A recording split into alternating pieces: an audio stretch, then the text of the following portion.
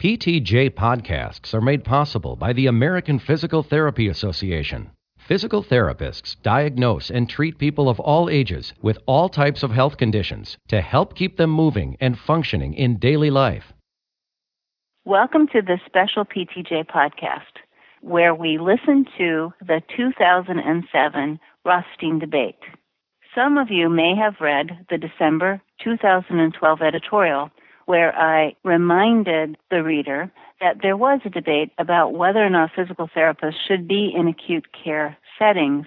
This debate happened in 2007, and the moderator was Dion Jewell, the member of the board of directors.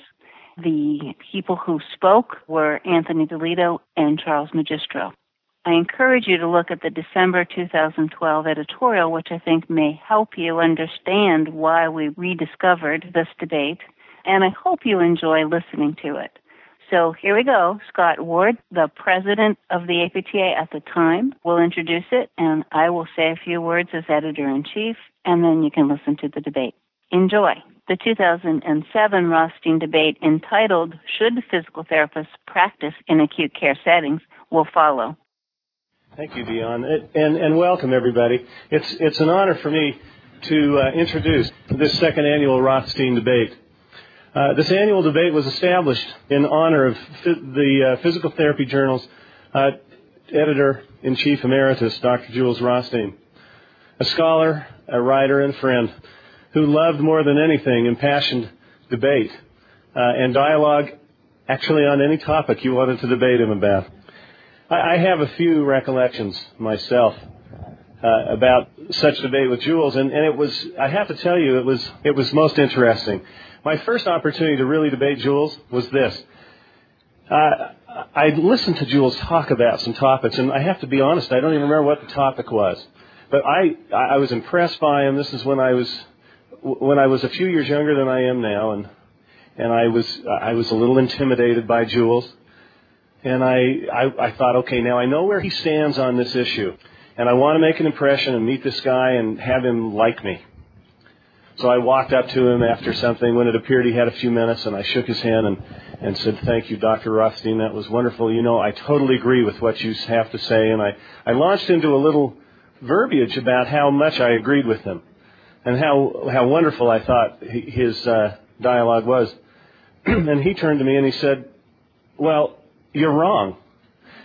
And the next thing I knew, he was debating everything he just said that he felt very passionate about.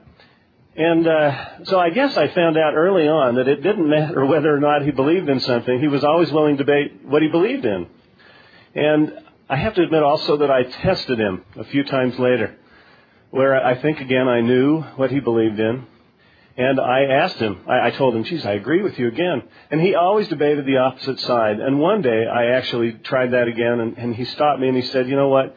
Quit doing that. Tell me what you really think." And we had a wonderful relationship from that point on, to a point where I remember at one time I had an idea about a research project. And Jules invited me up to his room in the hotel, where there was a little small mini suite offset from his room. And we sat for 2.5 hours talking about this and other related projects. And from that point on, actually from the very first time I met him, I found out what a wonderful gentleman he was. But more importantly, how much he really did demand us to think about everything that we believe in, and how much he wanted us to challenge that in a very scholarly and impassioned way. So it's now my great pleasure to introduce to you Dr. Rebecca Craik. Now, Scott just told a wonderful story about Jules, and I can say that when I first met Jules, his debate would reduce me to tears. He would passionately discuss the other side. He would never give up, and I would just kind of melt because I can't listen to this anymore. And what he helped me understand was what Scott said, and that is that it's so important for us to engage in a passionate discussion, but to engage in a discussion about professional issues, about the research in the journal. And you never were in a room with Jules where there wasn't a question. And one of the worst things about presenting or even writing an article is to have no response to it, to have the audience not ask questions, to write an article in the journal and have no one proceed to do research to inform the topic better. And that's really what Jules was all about. And the reason that the journal sponsors this is we certainly hope that the journal itself serves a forum to engage in lively debate. So I'm finished. I'm going to introduce Dion Jewell, who is the moderator of this lively discussion. Dion is an assistant professor at Medical College of Virginia, VCU, Virginia Commonwealth University. She's the former president of the cardiovascular pulmonary section, and she's now an editorial board member. No, she's not. She's not an editorial board member. She's a director board. More important. God, for a minute there, I thought there was something I'd forgotten to do. Oh my God! All right. Well, because paybacks are important, Becky managed to slide up here without much of an introduction of her own, so I'm not going to let her get away that easily. As you may know, or should know, Becky was the 36th Mary McMillan Lecturer, among other things. She has received the Lucy Blair Service Award, the Canadian Physiotherapy Association's Silver Quill Award. She has been chair and president of the section on research and the Foundation for Physical Therapy Board of Trustees. So quite accomplished, and we're very much happy to have her as our editor, speaking on behalf of the board that I'm really on. All right, well, it is my pleasure to introduce our two speakers today. The first, Dr. Tony DeLito, is professor and chair at the Department of Physical Therapy, School of Health and Rehabilitation Sciences, and vice president for education and research, Centers for Rehab Services at the University of Pittsburgh. Dr. DeLito is chair of the Physical Therapy Journal Steering Committee and is former president of APTA's section on research. He currently focuses on treatment and research of low back pain and, most recently, the neuroprotective effects of exercise in Parkinson's disease. His honors include the Golden Pen Award, several Stephen J. Rose Awards for clinical research, the Lucy Blair Service Award, and the John H.P. Maley Award. And most recently, he was keynote speaker at the World Confederation for Physical Therapy conference in Vancouver, British Columbia. Our second speaker is Charles Magistro from Claremont, California. He is a well-known physical therapist leader who has contributed to the development of the physical therapy profession for almost 60 years, which you can't tell by looking at him. He served as APTA president from 1973 to 1976, and as the first elected chair of the Foundation for the Physical Therapy Board of Trustees from 1979 to 1982. He's a founding member of APTA's private practice section, and Mr. Magistro delivered the 22nd Mary McMillan Lecture in 1987. Mr. Magistro is a member of PTJ's steering committee as well.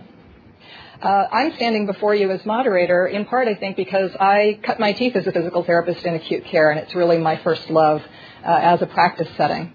And I can't imagine why anyone wouldn't want to work there. But as an educator now, what I hear from students is that it's the last place they might want to be, and that in their view, perhaps, there isn't any skilled physical therapy going on.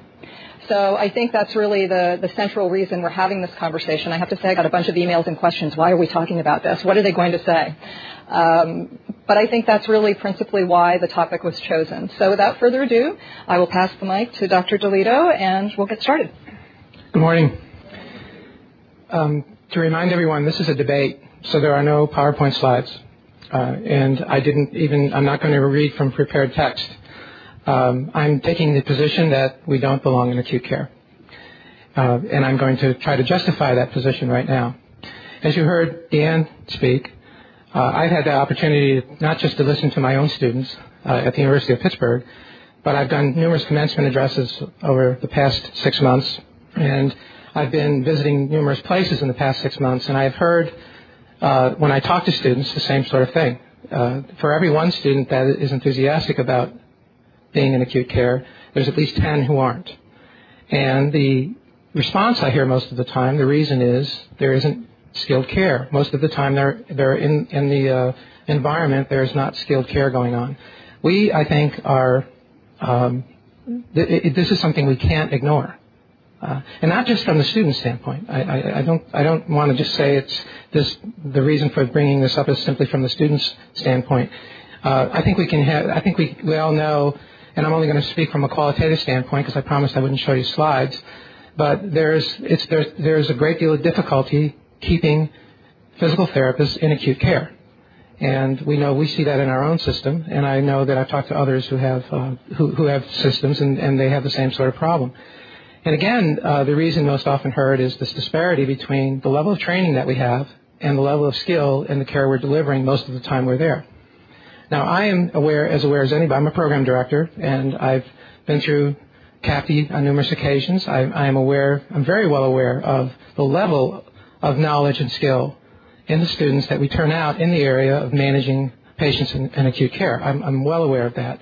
I think the focus of this conversation, though, should be on this disparity between the level of care, the level of knowledge and skill between the therapists that are in the environment and the degree of skill necessary in most of what they're delivering in care. And I know that sooner or later this conversation is going to get to, well, that doesn't happen in my environment. Okay, and I hope we can get past that, because I know everybody who's here it's not our environments, it's always those other environments that this unskilled care is going into. I also just want to spend another short period of time by saying, by acknowledging the fact that someone might ask us, why are we picking on acute care? Doesn't this happen in all areas of care? That there's a disparity between, and there's a degree of unskilled care going on in all of these areas. My response to that, and directly to the question of why acute care, is simply this. I spend a great deal of time working with another vice president in our system on quality improvement. We try to link quality improvement to professional development. We try to look at quality indicators and let that, and in our therapists and our students, this is how we train our students too. We try to look at quality indicators. We try to develop processes in our systems, in all of our environments, so that we can collect information, collect data, look at that data, and make decisions about professional development, as well as make judgments about the quality of care we're delivering, and move forward from that, and hopefully move forward in a quality improvement initiative. The most difficult environment to do this in is the acute care environment. Part of the reason for that is, from what I hear, is there are too many factors involved. How can we be held accountable to discharge status of the patient when there are so many factors involved? And I keep hearing this all the time, and my response to that is, so that means we're not going to do this? Does that mean we're just going to keep doing what we're doing? And I think that should be, I hope, will become the focus of our conversation this morning. What sorts of initiatives can we put in place to begin to document the quality of care and the effectiveness of our care in acute care settings? So without further ado, I'm going to turn the microphone over to Charles. Nice to see all of you up at this early hour after that session last night. Can you hear me now? Thank you. I'm going to keep my remarks very short also, at least my opening remarks. I want to give Tony and myself all the room to wiggle that we can have up here, and I'm sure that we'll do a lot of wiggling, but that'll be okay. I would be remiss if I didn't say a few things about Jules as well. I will keep those very brief also. My wife and I were having dinner one night in Alexandria years ago with Jules, and it was a lovely dinner, and pretty soon there was a woman at an adjacent table who began coughing, and rather strenuously, I might add. And Jules got up and said, "My God," he said, "this woman must have something lodged in her throat." And she was a very frail, elderly woman. And Jules went over to begin to do a Heimlich maneuver on her. And I said, "Jules, she looks pretty fragile to me, and for heaven's sakes, don't fracture any ribs in this situation." And then the woman was very upset because she explained to him that she was a chronic smoker, and she always coughed when she was eating. So that was one of my first introductions with Jules, but there were many more pleasant ones after that. Obviously, I'm deeply honored to have this opportunity to participate in the Jules Rothstein Forum. I consider Jules to be a treasured friend and a truly remarkable man. As has been alluded to by both Becky and Tony, he really loved debates, and controversial issues were something that probably the only thing that satiated his appetite.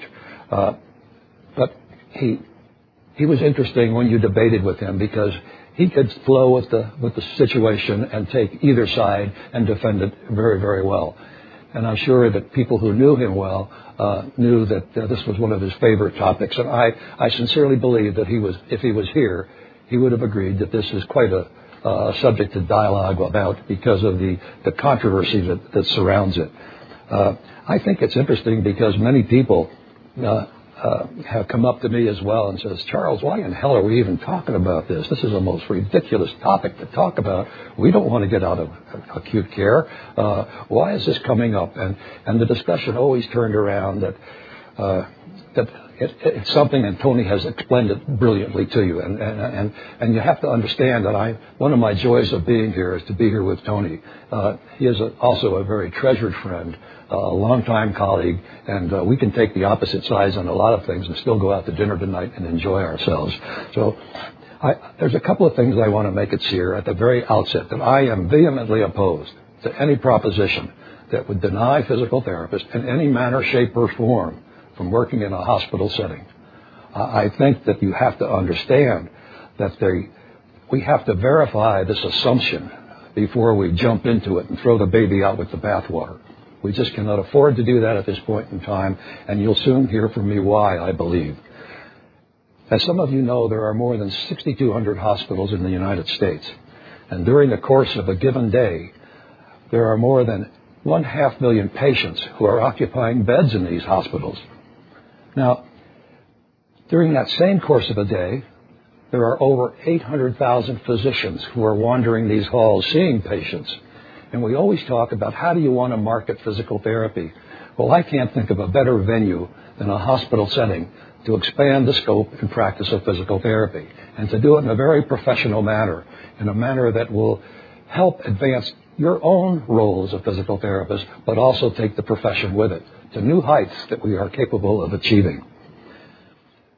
You know, the contact with doctors that you can have at this level is unbelievable. And it occurs spontaneously, or it can be orchestrated, either way. But it must occur at a level like this.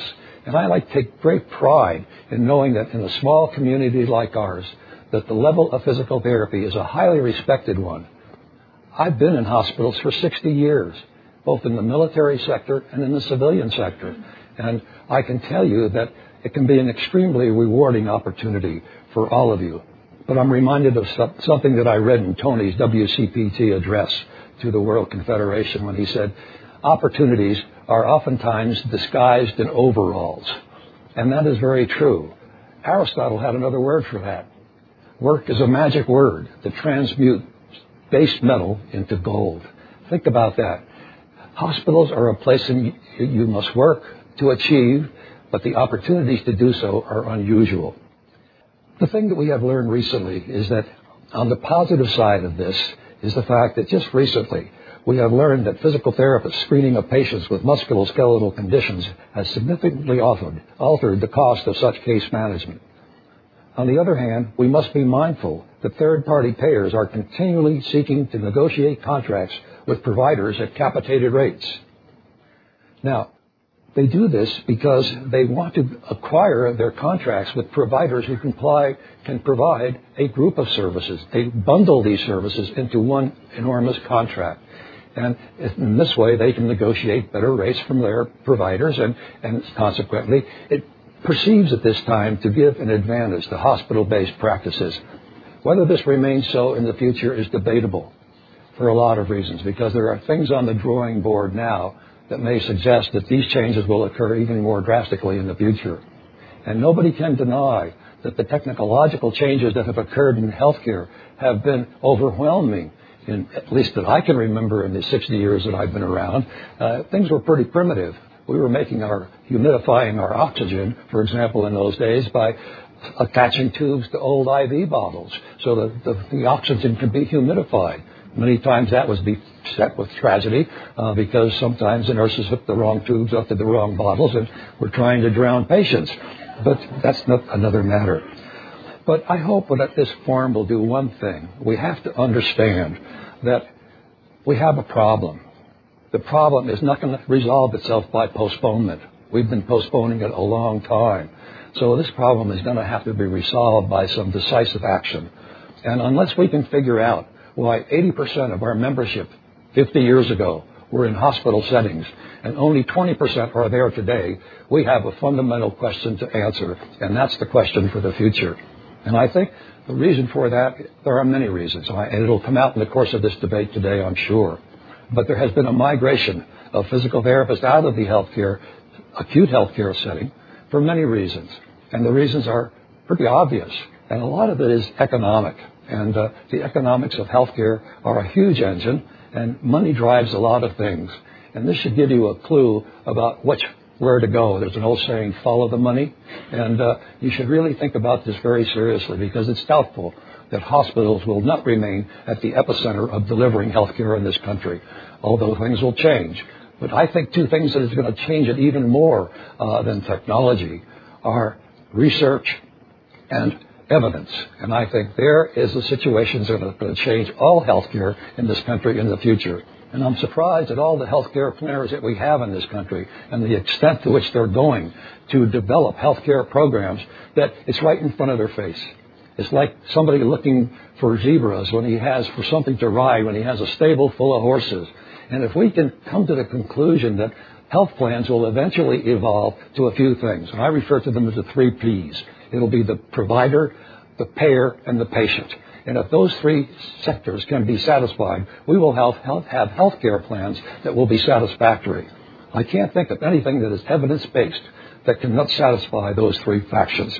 So with that, I'll close for now, and I hope that you will drive Tony and me to the limits to defend our hypotheses of why we think we should be here or not be here. And if we can't provide you with adequate answers, search others who can. Thank you very much.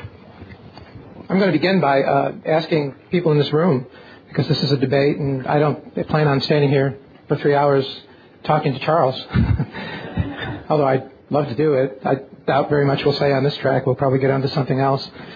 So in this room right now, how many are fervently opposed to us being out of acute care settings? Fervently opposed. Great. So you won't have any trouble going to that microphone, would you? Will you? Great. Okay.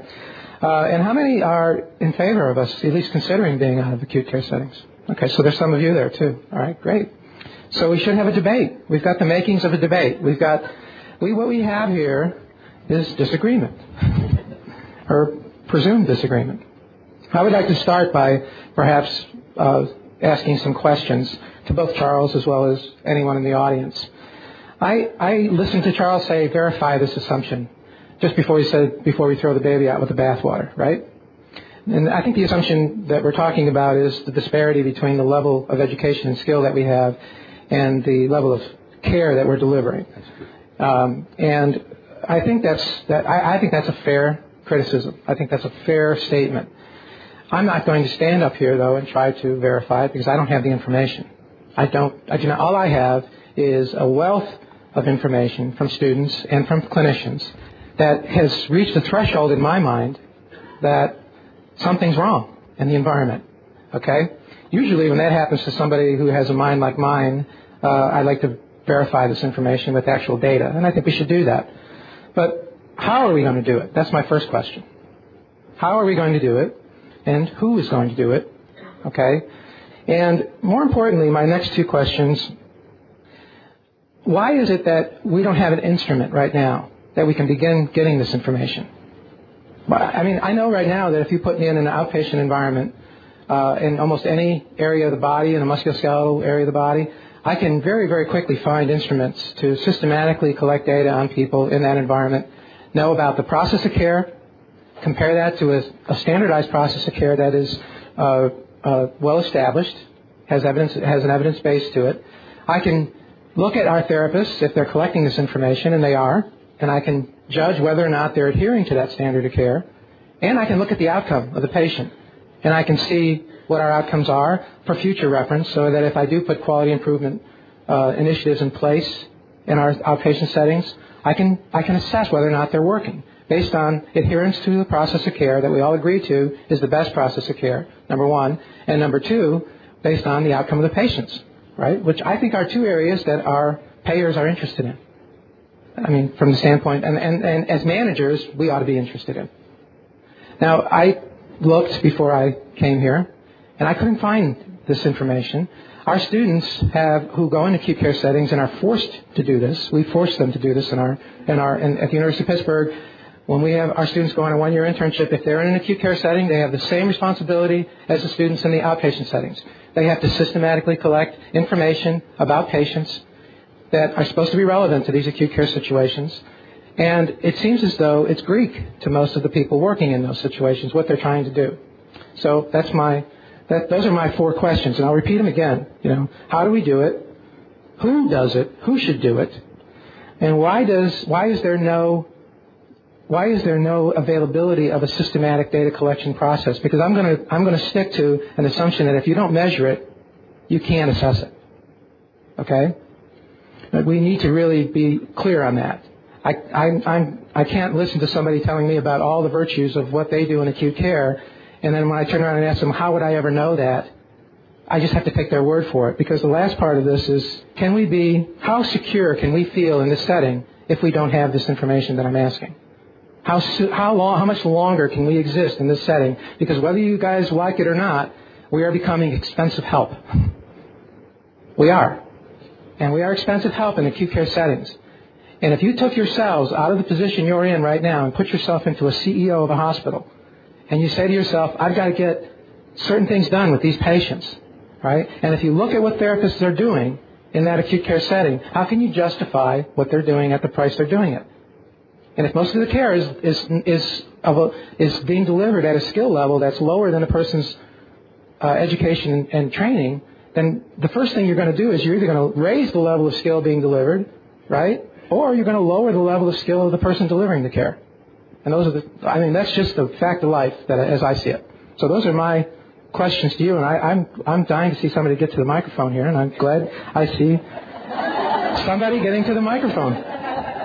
Okay, thank you. Well, first of all, Tony, I've been dying to get to the mic, so thank you for the invitation. I am on the side that we ought to be in the acute care setting. That's where I practice. Now, the one issue that I don't think either Tony, you, or Charles discussed that I would love to hear debated or talked about is one of the reasons that I believe students don't feel as excited about the acute care setting as they might is because of some kind of historical constraint that seems to be placed upon them. I see acute care as a potentially very exciting practice opportunity. If you think about how medicine practices in acute care hospitals, it's practices.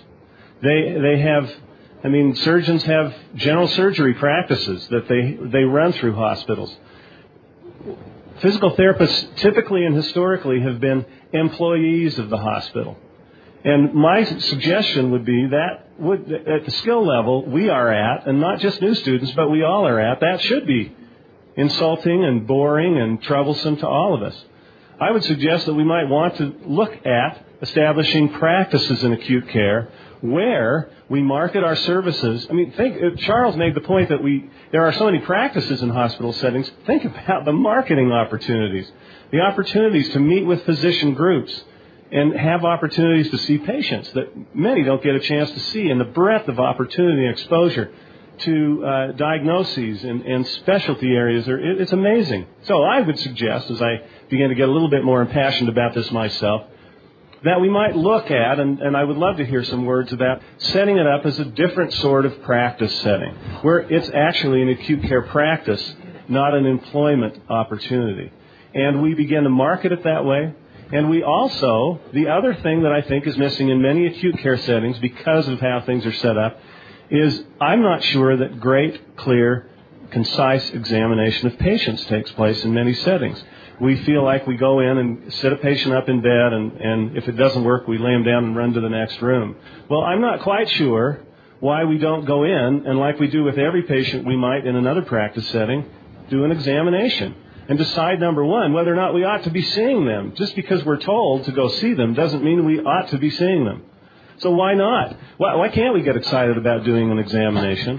Why can't we do the examination and make the decision for ourselves? All of a sudden, I see these clouds of disappointment beginning to disappear, because think of the possibilities in patients that you could see. Talk about the variety and excitement. It's amazing to me. So I would like to add one more point to this debate, and that is the practice setting itself rather than the data about outcomes and other things, because that's where I see the missing link in most acute care settings. Thank you. Scott, you've open the debate up just as I hoped somebody would. In fact, I almost wanted to plant the seed with Dion, but decided I didn't want to orchestrate anything. But from my perspective, the potential for physical therapists in an acute care center are unlimited. And maybe you better know a little bit more about my background before I start rambling here. I had the good fortune of being able to combine both private practice and hospital practices. And this occurred somewhat by accident, but also somewhat by design. When I got out of the service in 1944, 43, whatever it was, a long time ago, I had the good fortune of, while I was in the service, of entering the Navy Hospital Corps, in which I stayed for almost 4 years. And although I was quite young, I ascended to a very nice first-class rate when I was probably 16 or 17 years old, which is sort of unheard of. I was fortunate enough to be able to do that. In the process, when I got out of the Navy, I went to college at Pomona College, a small liberal arts school in Pomona, California. But to supplement my income, because my ways of living in the Navy had become a little exorbitant for the years that I was here, and I couldn't sustain myself that well. And when I was at college, I had to take a job. And so what I was qualified to do was get a job in a hospital. And I worked as a surgical technician in this hospital all the time I was in school, when I wasn't in class or on weekends, whenever I could work. I made connections with a number of doctors who I worked with who really appreciated what I had learned in the Navy. And I guess you could almost classify me in those days as a physician assistant, because I was trained to go aboard a ship without a doctor, and was totally responsible for the lives of some 40 men. Talk about direct access. That's about as direct as you can get, okay? But nevertheless, it was an extraordinary experience. And it's one that I wish others could have taken part of, because your lives as physical therapists would have been so much better and so much easier for you. Hospitals are a strange organization. I was privileged once to take care of Peter Drucker, the outstanding business management guru. And Peter always used to say to me, Charles, I don't know how you work in an organization like this. It's got so many heads, it doesn't know who's running the show. And he's right. Doctors, hospital administrators, patients, everybody else. So I was fortunate enough, when I got out of PT school in 1950, there were, maybe 21 schools of physical therapy at that time, 4,000 members of APTA. It was an open aura. I went into a small community, worked in a small children's hospital, who taking care of post-polio patients. I was there for 4 years, and pretty soon I was the chief cook and bottle washer, and I was doing everything in that hospital, and then started working, seeing patients, because the doctors for whom I had worked with in that hospital recognized that, gee, Charles, this is an excellent opportunity for you to see this patient for me, for you to see that patient for me. Pretty soon, I was seeing more patients as an outpatient basis than I was seeing at the hospital, and I had to make a decision. Where do I go? At that point in time, there was a law in California referred to as Hilberton, and it was a law to finance hospital construction. But in order to do so, you had to assure Hilberton funding that you would place a physical therapy service in that hospital, whether it was a new hospital or you were contemplating an addition. So the doctors naturally came to me and said, Charles, here is a golden opportunity for you. Would you be kind enough to consider setting your practice up here in this hospital? The radiologist contacted me and said, Charles, we'll construct a contract just like we have for you, and you should work here. So when Scott brings up this talk about maybe congealing all of our efforts as a group practice in a hospital, it's exciting as hell. You know why? Because you can then get into this organization with a group of PTs. If you need a specialist in back care, you can take one onto your staff. If you need someone in cardiorespiratory, you can take somebody like that. And pretty soon, you're just like the radiologist.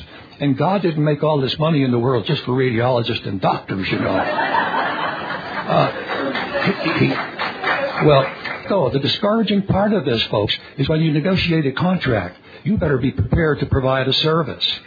And there's nothing better in this world to excite people than to incent them, give them an opportunity to grow. And if you can't grow in a situation like this, you'll never grow in any situation. You will not, because the opportunities are so abundant. Think of what you can do. You can create neonatal programs. You can create postpartum programs. You can create scoliosis clinic. You can create satellites. Our hospital ended up with 7 satellites, and who are seeing now contributing 40% of our patients to those satellites.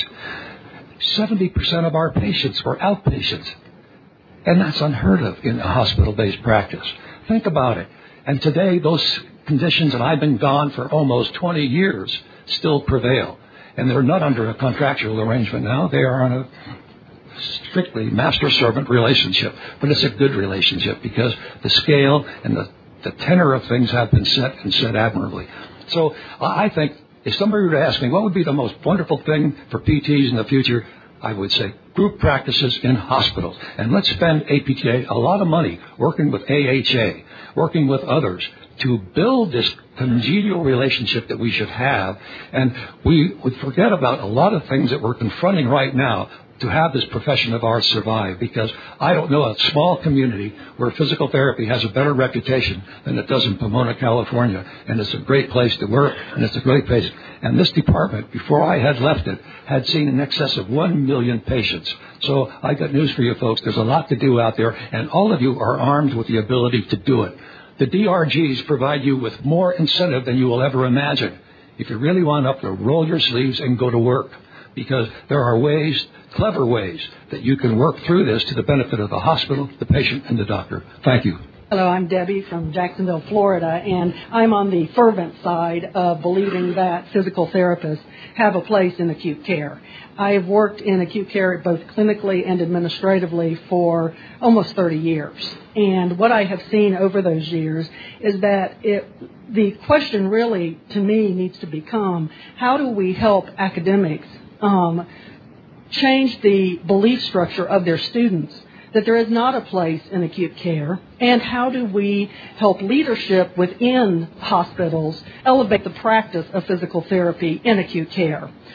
In my own environment, I have seen over the course of years, we have moved from being the department that you call when you need a bedside commode or you need to get a patient out of bed, to being colleagues with our physicians.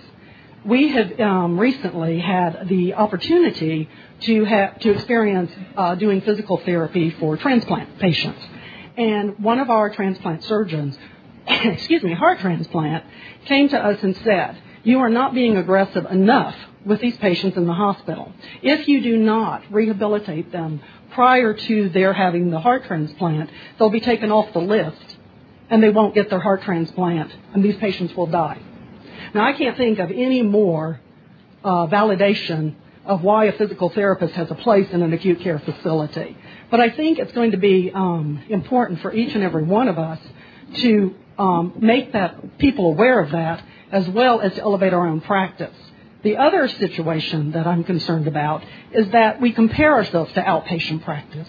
We use the same standards to evaluate the practice, when indeed that's not the same. Our assessment skills are more necessary in acute care. You must assimilate numerous amounts of medical data. You must consistently and constantly reassess and assess your patient while the treatment is going on. You must be a discharge planner. You must be able to make recommendations for discharge planning. It isn't in whether or not you have alleviated the problem, the physical problem. It's in moving the patient to the next level of care. Thank you. If I may, I'd like to respond. First of all, I'd like to respond to 2 points. First is and you may want to say at the microphone, because this is a debate. You don't get to hit and run.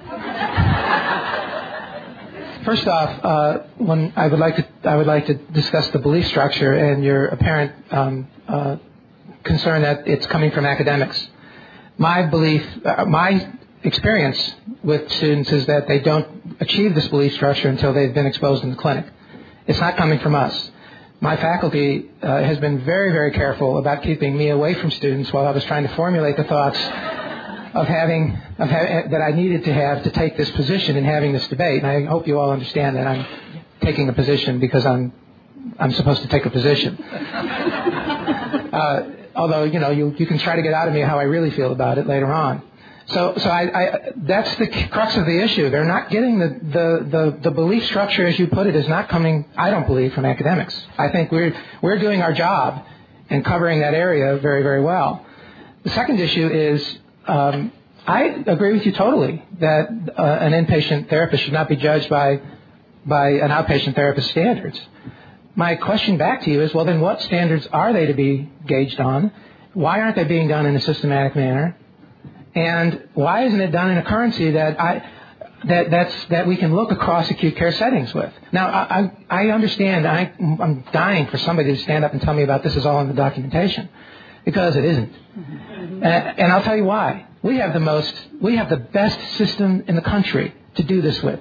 The University of Pittsburgh Medical Center is a mammoth, giant structure that went out and merged with every hospital in the community right now. We're the only game in town. With what used to be 7 acute care hospitals are now under one system. And I guarantee you, we still can't collect data in our acute care settings across those hospitals and combine it together. In other words, the currency is different, even if we wanted to, with what's being done right now. So I'm back to this issue of potential versus what's reality and what's there, and what do we need to do to at least, I'm not saying we have to achieve our full potential. I'm saying we have to get to a point where there's at least some movement toward that, and who's going to move us toward that? That's my question back to you.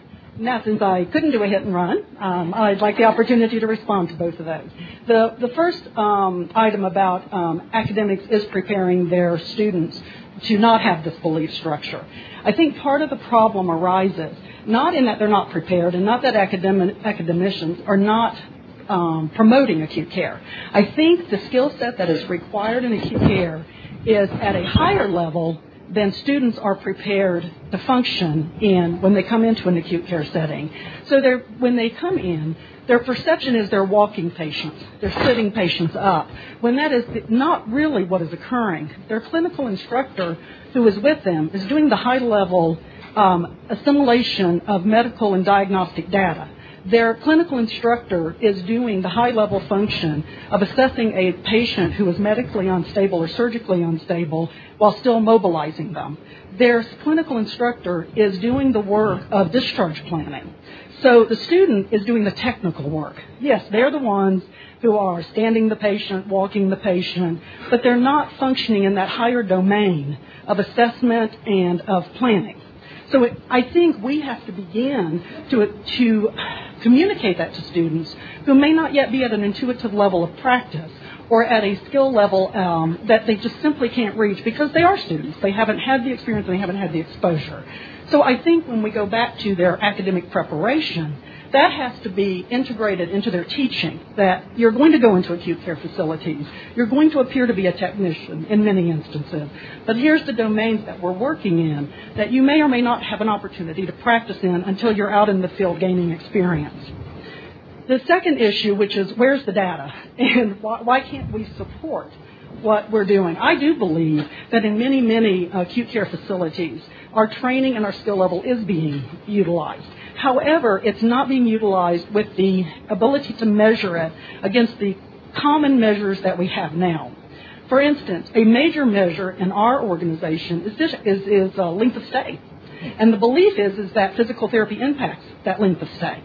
And it's not whether or not the patient's hip range of motion is satisfactory. It's whether the patient can do functional mobility so that the patient can be discharged home or the patient can be discharged to the next level of care. So the outcome measure is not necessarily related to the objective measurements of what physical therapy is used to measuring, but it's did you do what you needed to do from a functional mobility standpoint to get that patient out of the hospital to the next level of care? Did you not harm the patient in beginning to mobilize them? So I think there's different outcome measurements that have to occur before we can say that we aren't using the training that we were given. I say it, Mike. My first response to the first part is why are you not holding the academic program's feet to the fire for sending you students ill-prepared? That's my first. And I say that very, very, I mean, believe me, I'm an academic program director, and I hear all the time about how our students are prepared or they're not prepared and so forth. They're always... you have to get over the thing as an academic program director of what seems to be a schizophrenic kind of relationship you have with your clinical people, where when CAPT's around or when everybody else is around, they're all saying how wonderful your students are, but then around coffee they're saying, boy, they just don't get it when they're coming here. If that disparity is great, then my suggestion is that needs to be addressed. And believe me, that has been addressed with us on numerous occasions. I'm not sure that solves the issue because I still believe that there are plenty of practicing therapists who are leaving for the same reason. Okay. Now my second issue, okay, has to do with you seem to know what the data should be. Mm-hmm. Why is it not being collected on a systematic basis? I can tell you flat out, our students go to acute care settings, and for 5 years now, we have 1-year internships going on with students in acute care settings. All of the students go through this process of doing what you just did, telling me what the data should be. And they all collect the data. And they do it across multiple acute care settings. You can't tell me there isn't a common data set that can be systematically collected, collated, and compared to things like length of stay to see if there really is a difference. Because, you're going to have, this is just the power of having the data. Okay, I don't know how anybody can even think about doing quality improvement initiatives if you don't collect the data. That's my point. So those are my two issues. Do you want to respond? To the first one, I don't think, it is not my opinion, that the academic institutions are not adequately preparing their students. This is not a criticism of their academic preparation. Well, I would disagree with you on that. Oh, right. But let me take this a little further. Okay. What I believe is happening is that the practice expectation in an acute care hospital is done correctly. It requires therapists who have experience and knowledge and more expertise in the assessment and the evaluation of patients that students simply cannot get in their short academic training. I think it is that whole process of how you take a novice to an expert. And I think they simply are not there yet. And I think what it leads to, because of the inadequacy simply by lack of experience, is that they believe it's a technical environment in which they're just simply being used as a lift team versus understanding the depth and the breadth of what is occurring from the clinical instructor. I think on the other one about the data collection, you're correct. I think there are facilities throughout the United States who have their own performance improvement programs in which internally within their departments are collecting this data, measuring this data, changing their practice based on this data. However, it's not being published, it's not being assimilated throughout the United States, and it's not getting out there into the literature. But I think it's occurring. Okay, you're relieved. Thank you. I may be back. But one of your topics that I hope we do get to again is the clinical education component, because I do think that's an important component, and we haven't finished yet, but we have to get to some. There's a big line behind you, and I just was passed a note by our moderator to get to the next person. So let's get to the next person.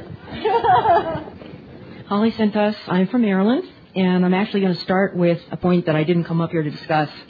But unfortunately, I just have to deal with it. I actually wrote a letter to the editor probably 15 years ago dealing with physical therapy environments or practice environments. And in that letter, I said I felt it was time to move beyond academicians, clinicians.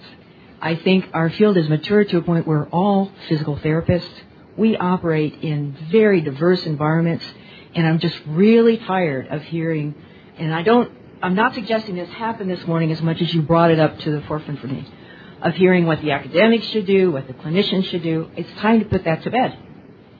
We have hand therapists, we have infant therapists, we have all kinds of very specialized physical therapists.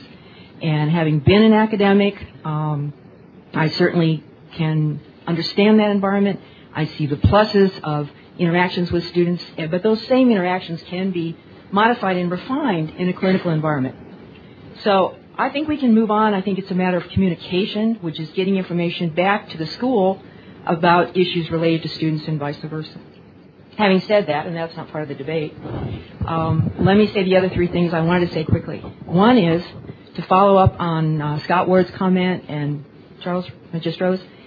I know of at least 2 pediatric private practice settings that provide consultation and intervention services to hospitals, to their special care nurseries.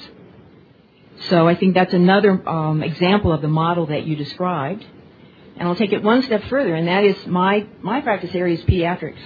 I'm not an expert in other areas. I did treat adults in acute care early in my career, but I can't speak for the field. What I can say that in pediatrics, from the newborn nursery up through childhood, there was an entire file drawer full of assessments in my academic setting that I left behind. So there are very sophisticated assessments available in that practice setting in order to follow and to document outcomes. I think those exist in other specialty practice settings. But I think to think that one can have, and I don't think you're suggesting that, one assessment that can systemize the data across all the practice settings, I think would be a big step. Not impossible, but if one looks at those microenvironments, those already exist. All right, those are my two main points. I want to finish with a clinical vignette that I think includes several of the things we've talked about this morning. I took a new job in a new physical therapy setting where they provided Saturday care to patients who were deemed as needing it the most. And so I dutifully did my Saturday rotations. I don't know about you, but I don't particularly like working on Saturday, but that's the way it is. That's what we did. And then finally I had a patient who really needed work on Saturday. She was a 40-year-old with a metabolic problem. She had been born with this. She was currently in a coma. And I requested that she have exercises for Saturday. And I was told that she couldn't be put on the Saturday list because she only needed passive range of motion. And I was just astonished. In my career, I had never heard that before. And this person and I had a discussion. She ultimately was put on the weekend list. But I would say to you that the physical therapist, in this case I was working with a student from BU and so could model these behaviors, often took the initiative in many of the transitions in her care. So, for example, we suggested that she have a clock on the wall of her cubicle in the intensive care unit so she would know what time it is during the day. That was a big innovation. We also took the initiative to elicit the beginnings of active rolling. The point is, those early passive experiences we had with this patient turned out to be part of an important regime that finally culminated in her walking out of the hospital without any gait aids. So we'll conclude by saying I think there's an important role for physical therapists in acute care. I think often the behaviors that we model for students influence their attitudes about acute care. And I think we have a lot of power to, if you will, refine and change that. And I would welcome feedback from academic settings in terms of how we can do that better. Thank you. The discrepancies I'm hearing between academia and the clinical setting is an issue that's related to this. It's related to so many issues that our profession is facing is unbelievable. But let me get back to this. When I left school, I was about as poorly prepared to be entering any practice arena than you can ever imagine. Okay, had it not been for my service in the Navy, I would have been dismembered in every respect. Nevertheless, what I was prepared to do was roll up my sleeves and go to work. Okay, so I did go to work. And the first thing I realized is that I was up in a room once treating a woman who was recovering from a stroke. And I just left the children's hospital, so I wasn't accustomed to older people, except what I had done in my clinical training. But while I was in that room, the stench was horrible. There was a patient in the next bed who had a sacral decubitus that had to be out of this world. And so I said to the attending physician that day, I said, Dr. Jacobs, do you mind if we take this woman down to the department and maybe clean this mess up because it's unbelievable? Do you know what emanated from that? A wound care program that now attracts 20% of our patient load at that hospital. Okay? The same thing prevails in the emergency department. We had established the service in the emergency department of our hospital, and I was gratified to see today that there is a program going on at this meeting from Indianapolis, as I remember, being presented on the physical therapist's role in emergency departments. How did this evolve? Well, fortunately, our department was located right next to the emergency department, so when something would arise, we would be called down to say, Charles, can you give us some help to teach this patient how to walk on crutches? He's a motor moron and is really having difficulties with this. So we would get in and do that.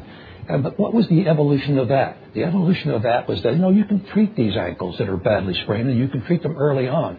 As a result, we were doing all sorts of things in that emergency room. We had a physical therapist there every day. On call, sometimes scheduled at hard hours sometimes. The other thing your previous speaker was relating to was the fact that hours of service, days of service.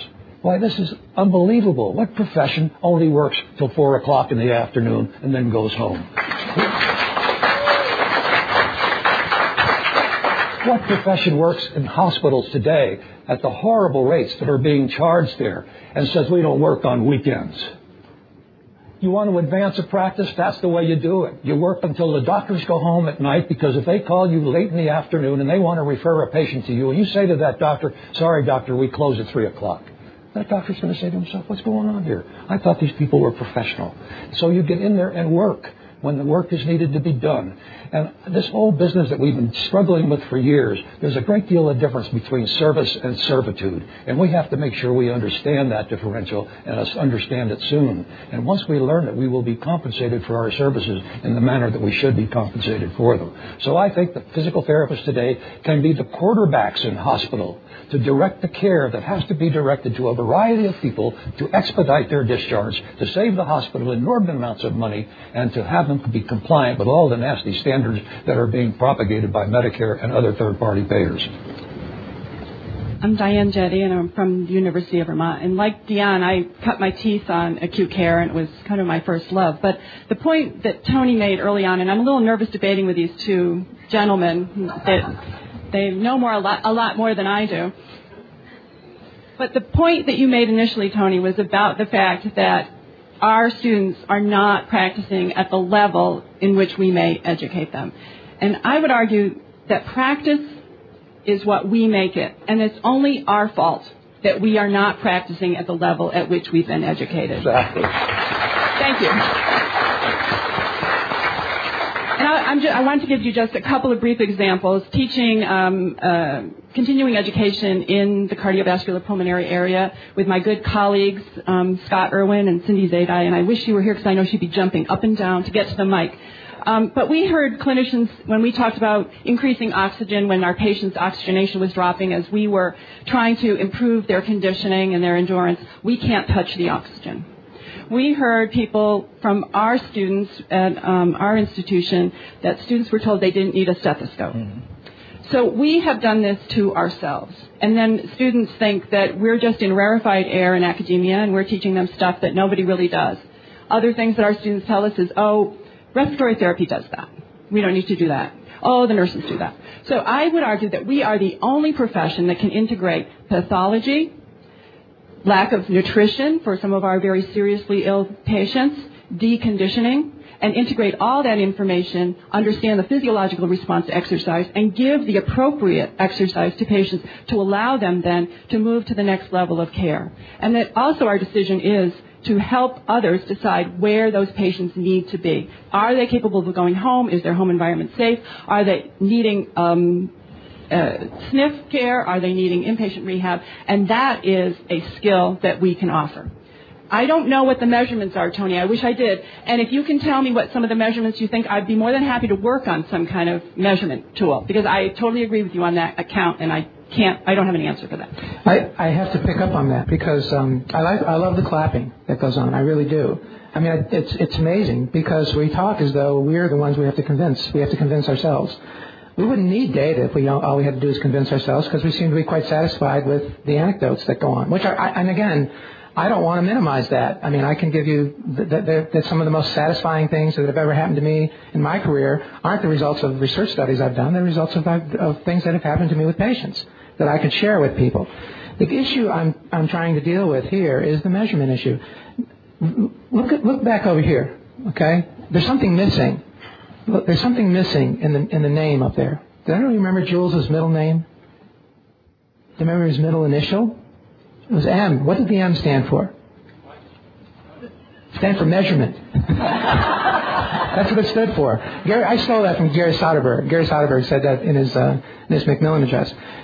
Guys, it is imperative to measure these things that you're talking about. It's especially imperative if the impact of physical therapy in acute care were so great that everybody would look at it and say, yeah, God, we're there without question, it's needed, okay? Such as a trauma surgeon in a level 3 trauma center.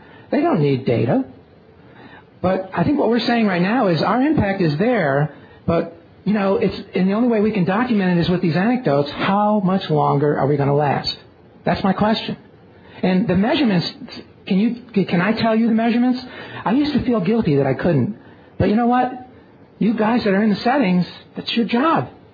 I don't know how you're getting by it. I don't know how you can judge what your practice is without getting the data, getting the measurements. That's the key component here. I didn't mean to shut you up. I was No, being prepared. I need to be shut up. Okay. Well, maybe I did then. I'm Becky McKnight. I am a PTA program coordinator, and I also do practice in an acute care setting in a rural hospital in Southwest Missouri. And actually, I was very appreciated to hear Diane's comments, because as I was coming up, one of the thoughts that was coming to my mind is being involved on the acute care listserv. It seems to me there's a huge disparity in what is actually occurring in physical therapy across the country. And from my personal experiences in the hospitals in the Southwest Missouri rural area is that a large majority of the physical therapists are not practicing as most of us in this room would like to see that practice occurring. And so it's kind of nice to hear that, gosh, it's just not Southwest Missouri. So my question to the group is, what do we do when you look at some of the statistics that were quoted earlier, the percentage of a profession that used to be in acute care setting versus now, and a lot of my questions come up with, well, how did the DRGs and the financial components impact where we moved, and I still have some questions on some of the influence that we have in our educational setting that might be skewing our students' perceptions of the acute care setting. There's a lot of things that could be impacting that. But back to the outcomes.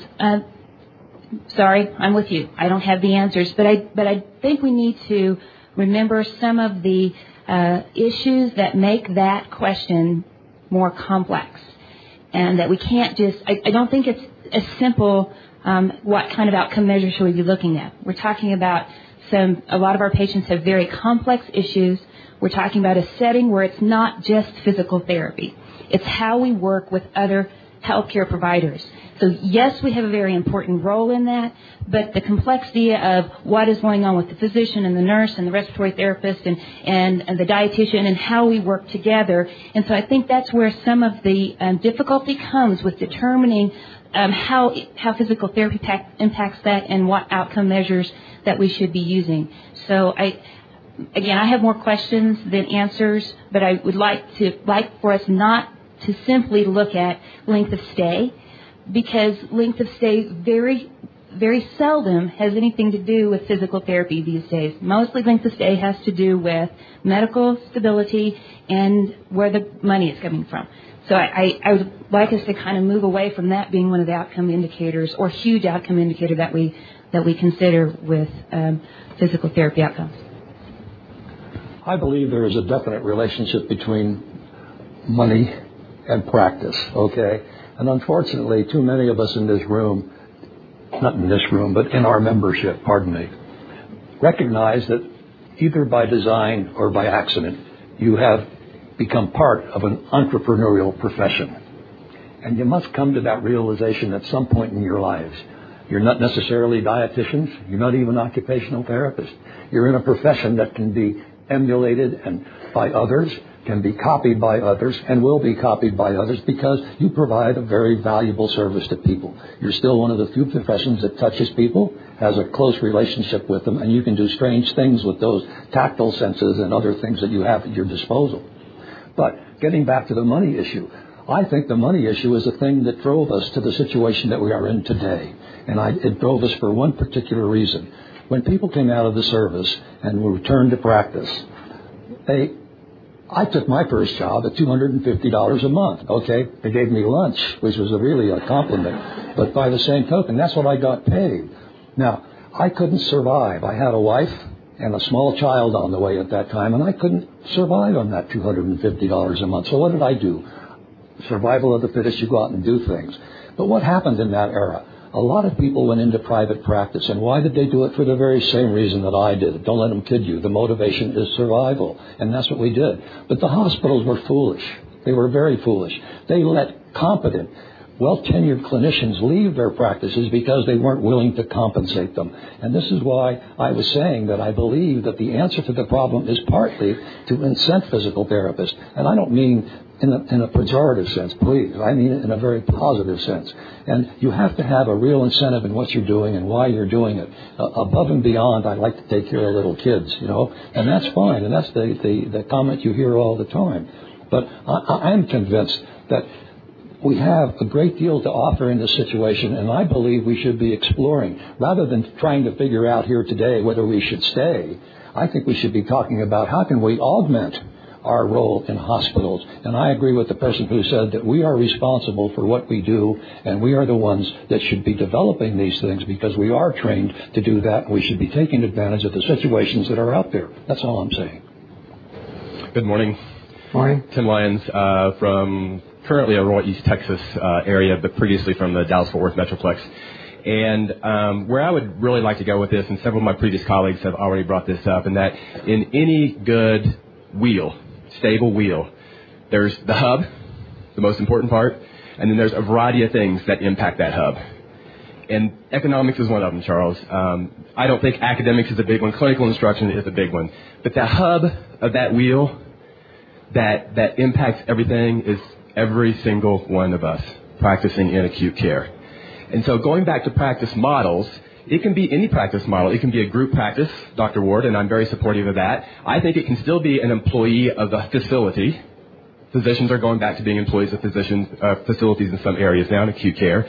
But the crux of that is, are we in control of our practice as physical therapists, practicing autonomously, making the appropriate decisions, being advocates for those decisions and supporting those decisions and not succumbing to what administration is telling us to do or doctors are telling us to do. It's autonomous practice in acute care settings that we have to get back to, and that's the responsibility of every single one of us. For those students that are in the room, I would challenge you that when you go into a clinical environment like that and you don't see the practice that you kind of envisioned as you came out of academics, I would challenge you to talk to that clinic, to talk to that clinic director and say, hey, this is what I learned, this is what I see you doing, where are we going, how can we compromise here? Debate is not about what is said, it's about how we say it in a challenge, so it's not in a challenging manner. So I would encourage every single one of you to take the responsibility in the acute care setting. I, in my previous life, was an administrator of a 550-bed tertiary facility, completely responsible for the entire ortho-neuro product line. And the reason I took that position is it gave me the opportunity to work together with all the other professions in that area, physicians, nurses, labs, so forth and so on, to truly develop the teamwork that puts the physical therapist in that autonomous position. And I can tell you that I had people wanting to go into that orthopedic neurological line because it's about developing relationships. They had the opportunity to develop relationships with physicians, nurses, and they were the go-to person for discharge criteria, for what is the next level of care, for what do we need to do with this patient. So it was professional decision-making. I think that's what every one of us wants to be in and wants to be doing in that environment. So, Tony, to try to answer some of your questions. One, I think it's a variety of things. I think we all have to take the responsibility to practice autonomously. Two, I think we need more leaders in healthcare, in leadership positions that have responsibility outside the physical therapy department or rehabilitation department so that we can set up a model and reinforce a model to be able to move in that direction. Three, we have to show that some of these outcome measures that I do believe are appropriate, length of stay, not in itself, but length of stay, recurrent admissions, all the things that are currently being looked at that talk about reimbursement in that area are not portrayed as coming from the physical therapist. We don't say we're responsible for making that decision. I can tell you in my environment, it wasn't the case managers because they were sitting in a room doing what the doctor said, doing this, being scribes, writing it down, getting it out, They weren't making the decisions. It wasn't the occupational therapists. It wasn't the nurses. The therapists were really acting as case managers, but we have to be advocates for our patients and say, we have that expertise. We're the ones that said they need to go this next level of care, that decrease the recurrent, that decrease the length of stay. We have to tout ourselves as that person, and we do not do that. We quietly do our job and do a great job. So those measures that are out there that we're currently measuring but not showing the results we want is because they're not attached to the physical therapist being responsible for making some of those decisions and being an advocate in that area. So I think it's a great place to work. It's a very needed place to work, especially in the rural to East Texas area and all rural areas. There are not physiatrists. Patients would go home with medications and sit there as far as physicians were concerned if there was not somebody making functional recommendations and being advocates for that. It has to stay. We have to change the model, and every single one of us has to take responsibility for that. Do I have to sit down? I don't. No, I think you can sit. I think I don't argue with the model issue. I grew up in a time when it wasn't unusual to see people do what Charles did. In fact, I can tell you most of the acute care hospitals that I was exposed to in Buffalo, New York, when I was a when I was a student were run by private practitioners who contracted the service to the hospital. Okay, and they were great experiences. Now there were a lot of differences, a lot of other differences other than the model in those days. I don't want to deny that. The question I have is the model adequate? Is going in with a different model adequate in this day and age? And if it is, how do we do it? And to what extent do we need, other than our anecdotes, data that says we can have an impact? I see this as being critically important because hospitals want to see this. When you go into a model situation that you're talking about, typically these kind of things are win-wins. They have to be win-win. That's how you get it across. That's how you become a partner, if you will, in some way, shape, or form. And I am sensitive, as anyone is, to the issue of these things are elusive. They may be elusive. And my sense of urgency may be a little bit higher than others in a sense that I think it takes more than just changing the model. I think you have to have the data. I think you have to have the data, or at least you have to have the ability to get it. Now, I want to finish with one more thing. We have a propensity in this field of not wanting the data. We'd rather not look because, I don't know, sometimes I think we're afraid of what we might find. I think that's a Mark Twain thing. Be careful what you ask for. But in this situation, I'm belaboring the issue. The onus is on people in these environments to come up with some mechanism of documenting what's being done. And if it's done in a systematic manner, I can tell you, and it shows a positive result, I can tell you that people are going to be knocking on the doors for you guys to come in, because every hospital wants to decrease the length of stay. Every hospital wants a better discharge status. Every hospital wants these things. Every patient wants these things. Every payer wants these things. Okay, are those the 3 Ps that Charles talked about? How do you do this? You think anecdotes are going to work? I don't think so. I absolutely agree with you, because in pulling the data is not there. I mean, I did a length of study based on physical therapy interventions, and it didn't show that it decreased length of stay. So again, yes, I agree with you that maybe we're a little afraid of data right now because it's not going to show what we want it to show when we know that we impact that, and that's because we don't take the responsibility for saying that we're the ones that did that. So again, I agree 100%, but model is not it. Like I said, it's a cog to a wheel. There's several different things there, but I believe that we need to put a model in place, and that we need to get a partner. Charles and I have worked on some other things in the foundation, that you have to get a partner, and then we have qualitative data, because we did at my hospital and we utilized it to then try to show the teamwork that did increase the satisfaction, because I think customer satisfaction is a huge one that hospitals and patients and payers look at as well. So it's a process that is not there yet, but somebody has to be willing to step outside that boat, put the model in place, and get a partner in the acute care facility, and then the data is going to start showing it, as long as we say we're the ones that did that. Physical therapist has to stand up and say, I'm responsible for that, not sit back and go, okay, well, I'm glad you enjoyed it, but don't tell anybody, because I'm really empathetic and I'm blue, and I like to do things, but I don't like recognition for it. I'm sorry, that's a lot of our profession. Take the responsibility and take the acknowledgments along with that. I'd like to respond to this. Sure. Tim, if I wear out up here, you're welcome to come up and take my place, because I think we share a lot of sentiments on this, okay? But let me just answer some of your questions. There is data out there, and you perhaps don't think it's being collected, but it is being collected. And this might interest you. In California, for example, we have a consortium of hospitals that all subscribe to one particular agency who is collecting data on physical therapy and a lot of other things. And I have before me here a group of 12 or 15 hospitals who are peer grouped in our area. And it would frighten you to look at this data. I did share it with Mark, I did share it with Andrew, and I did share it with Ken Harwood, only so they could get a sense of what is being collected. And if a statistician were to sit down and review this data, he would come to the realization there's some of these places that aren't running too good, and there are other places that are running much better.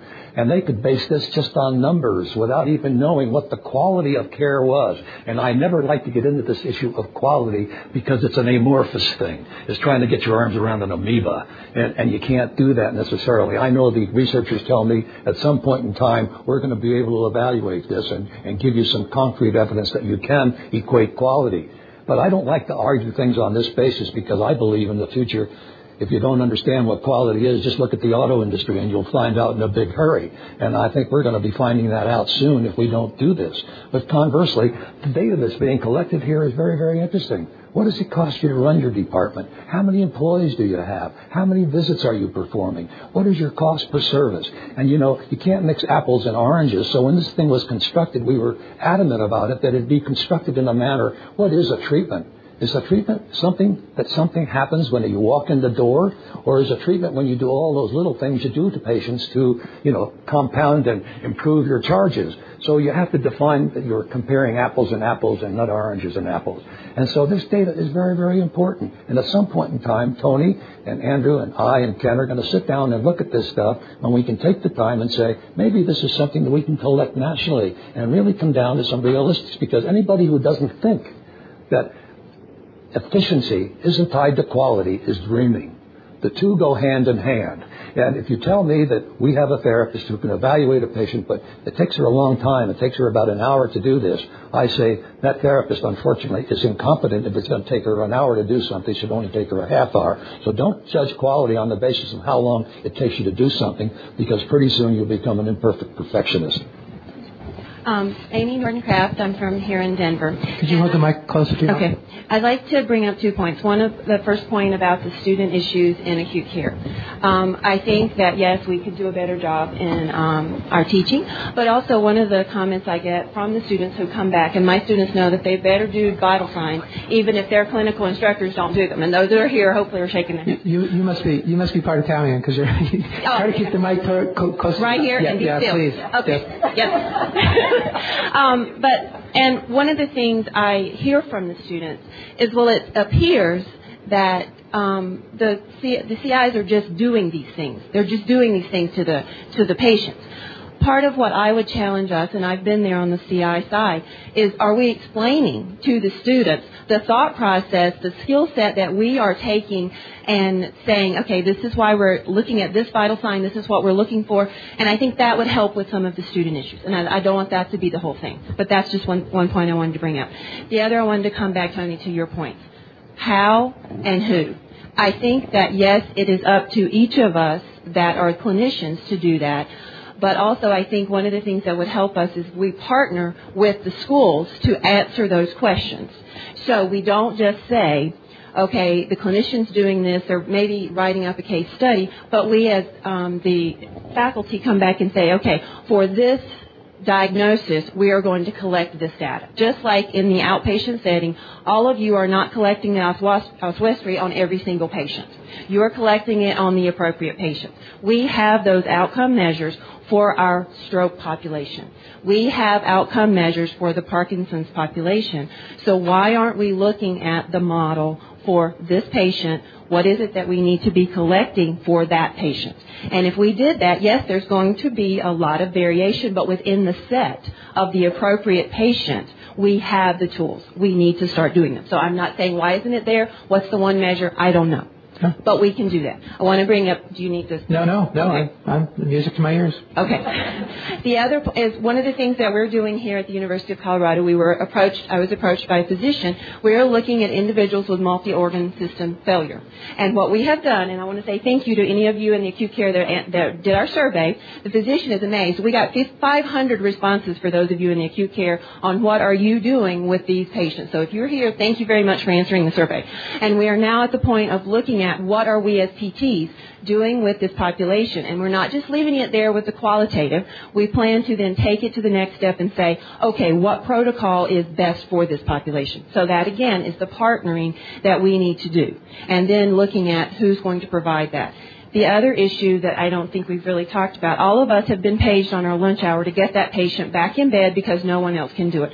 Is that skilled? No. But are we able to say to the administrative, to the floor nurse, whoever it might be, that's not my job. That is not skilled. We have to stand up if we are going to be autonomous practitioners. So I think there's a lot of things that we need to do. I think the outcome tools are there, but we have to use our skill set, our knowledge, into applying them to the appropriate populations. They're there for we can do the 2-minute walk for our cardiopulmonary population. They are there. We just have to do them. I agree with you. Not only are they there, if our students can put these data sets together entry-level students, which, believe me, they have to do it. They don't graduate if they don't. If they can do it, I think you guys can do it. I don't have any doubts you can. Rita Shapiro. I've been listening, and I've had many thoughts in what it comes to me, something very, very passionate within me, is that our clinical affiliations are not adequate. From what I see from students coming into the acute care facilities, I've worked in different settings throughout my career, and I'm finding that we're not really asking our students, or we're not offering them the opportunity to be in acute care settings enough so they can learn what acute care is all about. Why can we not adopt the model where, physical therapy students are working similar as, I don't want to use that word the way medical field does, but medical colleagues, we need to learn from them. They made a space for themselves in the, medical arena, in the healthcare arena. We need to adopt that similar model. Why can we not do that?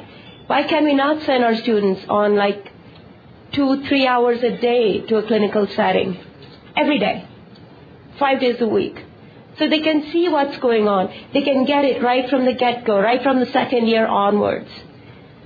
And they can start to collect data. We can, and who was that gentleman back there made a comment, we are the hub, all physical therapists. We need to be educators also, not just, clinicians. Okay, I'm practicing, and I'm not on a faculty, so I don't have responsibility. So that's one comment I have. And then the second comment I have. One comment at a time, because we're going to make it a debate. Go ahead. I don't think there's any doubt that there's a lot of room for improvement of clinical education in all of our academic programs. And whether or not it's going to be worth it to implement some of these issues that you're talking about sort of depends upon whether or not we think this is the rate limiting factor. If we think the student exposure is the reason for the problem, well, obviously student exposure can be changed very easily. I think the problem is deeper than student exposure, though. I really do. I think that keeping a student in a situation where a lot of unskilled care is going on for a longer period of time is not going to improve the situation. Okay. Well, what do you foresee the problem is?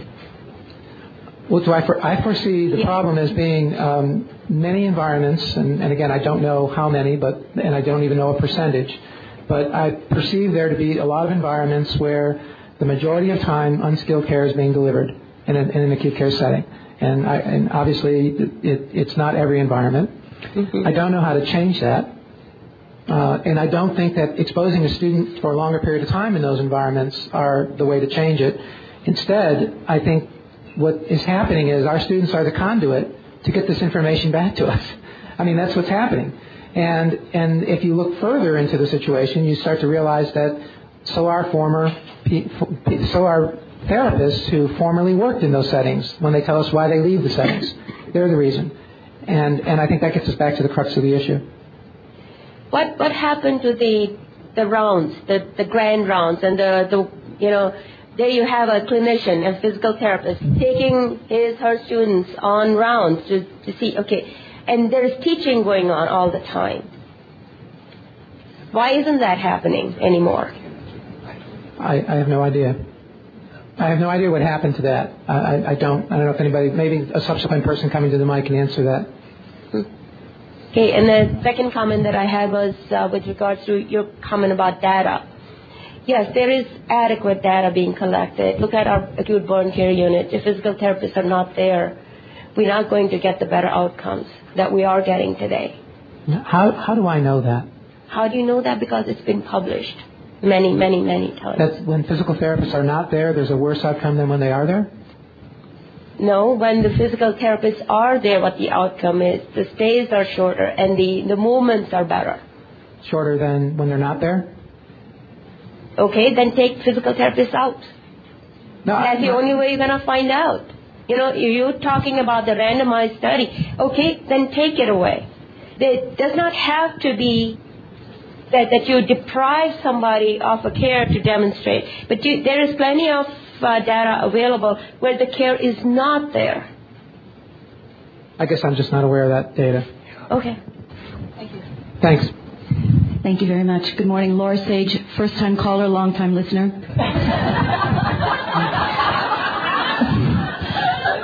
A lot of thinking goes on when you're standing in the line here. So, I am a lead physical therapist at Longmont United Hospital up the road here in Colorado. I'm also the very active member of our local Clinical Educators Forum.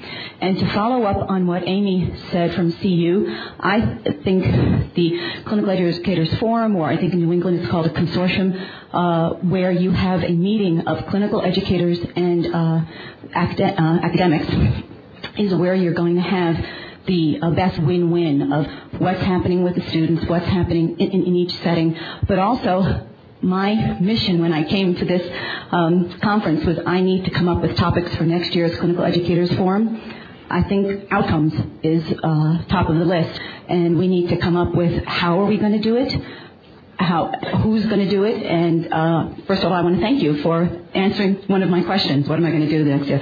It's outcomes, and Mr. Magistro, what you said, it's work. It sounds like we have to roll up our sleeves and do it, but I think we can. So I'd like to encourage people, if your local areas have any kind of clinical education meeting with academics, I think something is in place to take it to the next step. The other thought I had, did you want to comment on that? I have no comment. Okay. The other thought I had was another follow-up. Someone talked about advocating for a patient who needed therapy on the weekend, and obviously we had to cut a very small bit of information, but it sounded like passive range of motion was a big reason. I would like to know why someone else wasn't taught how to do that. To me, the skilled care is instructing other staff or family members in how to do the care. And I would challenge therapists to act in that respect where educators, not just providers of care. And that leads to my last comment, which is actually a question. I talked about relationships that therapists have with their employers. If we were to word it as therapists having privileges in hospitals, what would that look like? Instead of being employers, if we had doctors of physical therapy having privileges to practice in a hospital, would that change how people look at us? That would depend to a great deal. It would be an ideal situation, and I like the concept. But I think it would have a great deal to do how the AHA would listen to this discussion and think about the Joint Commission on Accreditation of Hospitals and what their role in this might be. You must remember that in 1955, the same organization of ours was fighting for survival to stay in hospitals, because at that point in time, PM&R came up and said to be the director of a hospital in an acute care setting, you had to be a physiatrist, and the department had to be called Department of Physical Medicine, not Physical Therapy. So we survived that. And but to have privileges in hospitals it's another word. It's like tacking another thing at the end of your name, that you have a privilege to practice. In our hospital setting, we have that relationship. We can have lunch in the doctor's room if we want it. We can have do anything that we want there, because we are established and people respect what we do, and we are really truly in a collegial level. And that's the amazing thing about it. You don't need another degree or pedigree at the end of your name. So the point I'm making is that this privileges would be an ideal way to approach the problem. But remember, privileges are beset with responsibilities as well. So keep that in mind as you think about it. But I think it's an avenue. I think I'd like to pick up on what Charles said last, which is how would you make the case for privileges? And that would be the key component. I think that's a logical follow-up to us calling ourselves doctors of physical therapy.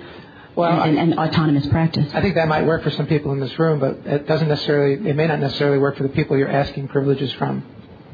Thank you very much. You're welcome. Hello, I'm Juliette Allenack. I'm a physical therapist in Fort Worth, Texas, and I've been doing acute care almost exclusively for 13 years. I work in a trauma center, and I would say I probably fall right in the middle of the road. I'll start with the clinical education piece that Debbie, I guess, was talking about at the very beginning. That I do feel when our students do come into the acute care setting that we get a lot of the deer in the headlights look of, oh my goodness, you do that. And so it's the feeling of something is missing in the link between being in the classroom and then coming into the clinic setting. I don't know what it is because I don't teach in the schools, but there seems like there's a little missing piece. But I would challenge Debbie and other therapists out there that when our students leave, they're doing the whole piece of the puzzle.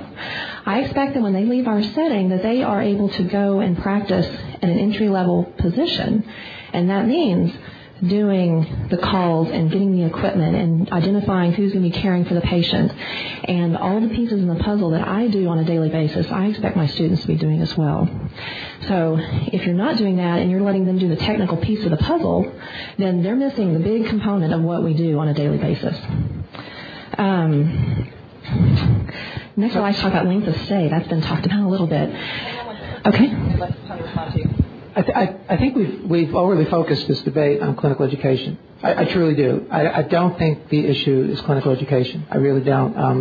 I do think there are problems with clinical education. I don't have any doubt you can take students from wherever they are, the deer in the headlights, to a point where they're comfortable where you are in your setting. I don't know if your setting is such that, and again, I'm not trying to belittle your setting. I don't know where you are in that spectrum. If on the spectrum you are at a level of they feel comfortable and they're still doing the majority of unskilled care, but they feel more comfortable with it now because they're comfortable with the tubes, they're comfortable with the environment, they're comfortable knowing what floor they're going on and everything else. I'm not that excited. All you've done is, you succeeded in contributing to the dumbing down of the field, I guess is the kind of thing. Okay, and I'm being deliberately harsh here. Okay, and not necessarily, it's not personal. Now, if you are on the spectrum of, on the other end, where you've taken this deer in the headlights person and you've taken the person to be very comfortable and very competent and doing cost-effective care with high skill and everything else, which I'm sure that's what you're doing, then you've exposed another problem in our system, which is the lack of preparedness of the students in getting to your setting. And somebody mentioned it earlier.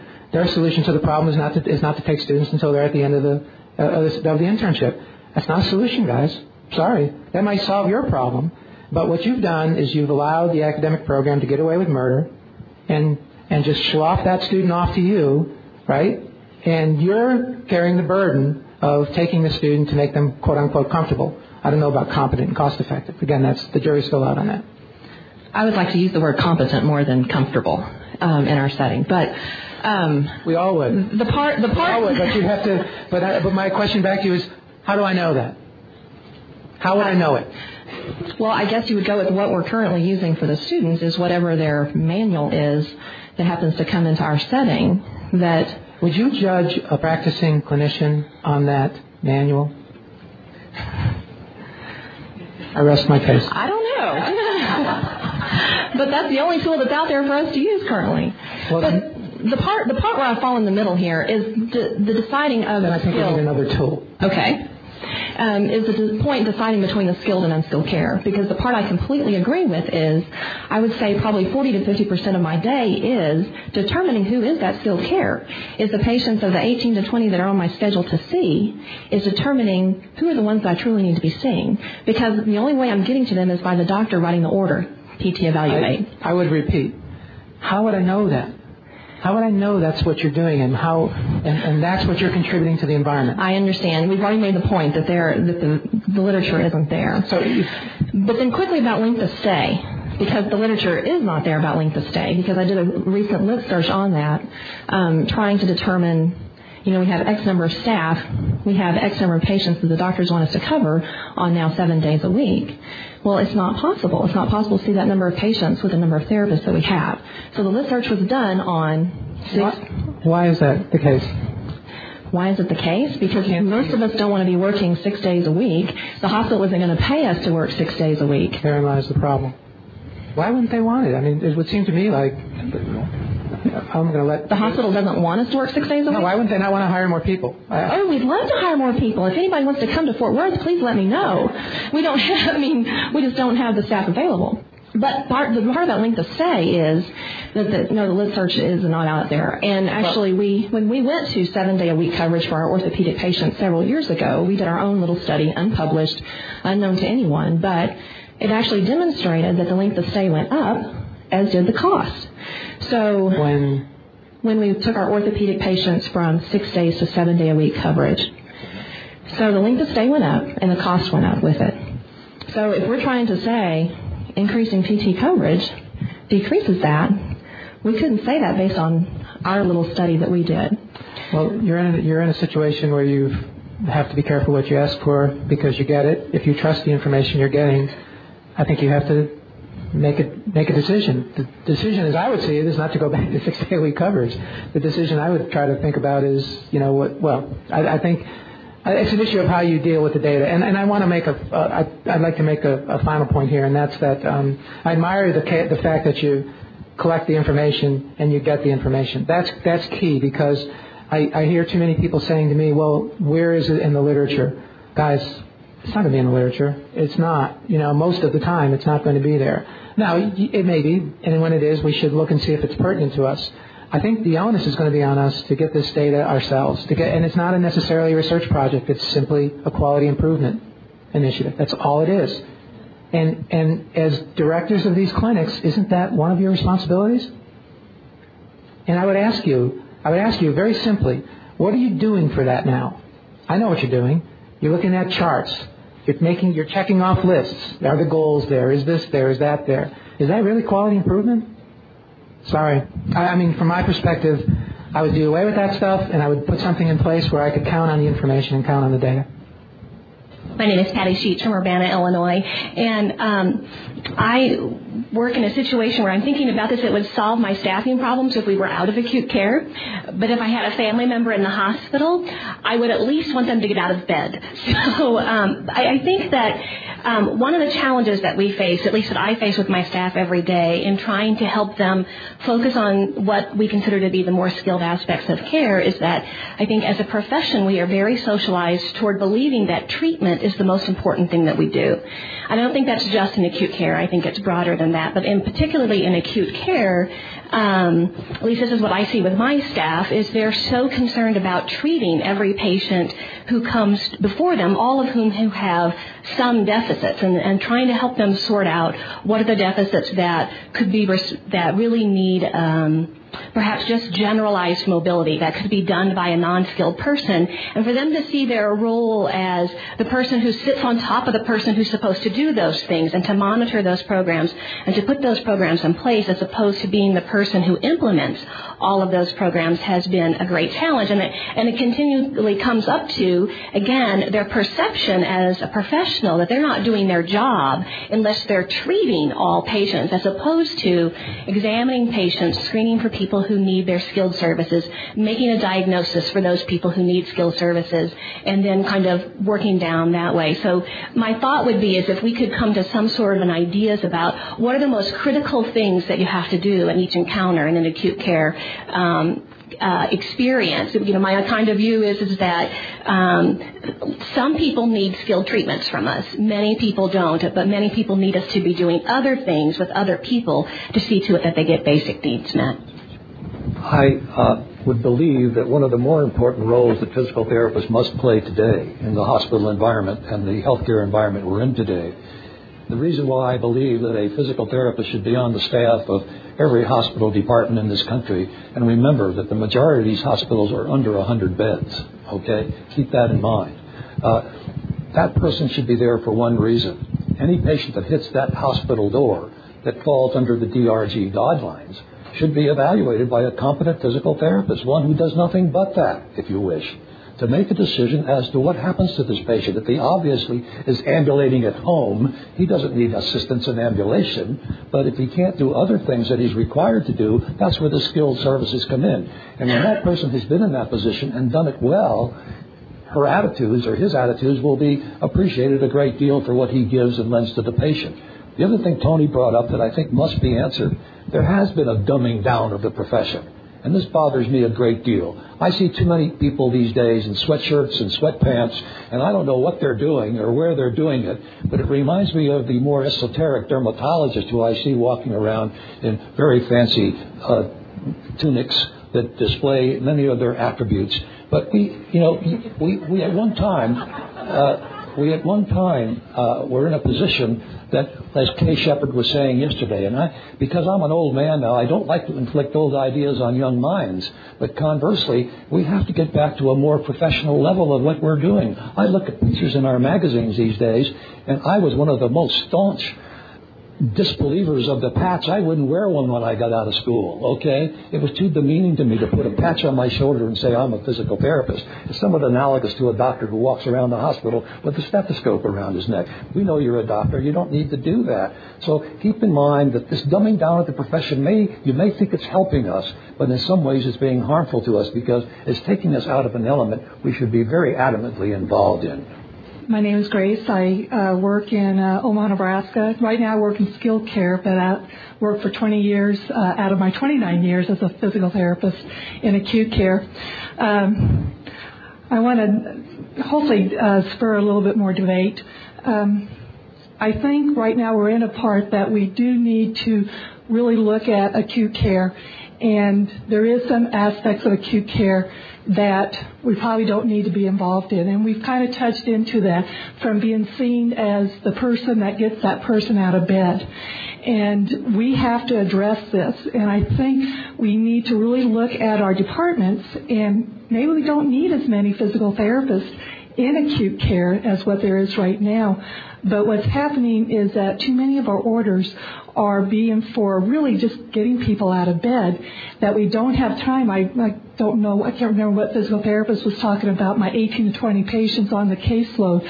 When you do have that, you don't have the time to really do the skilled care that we do so well, but we don't.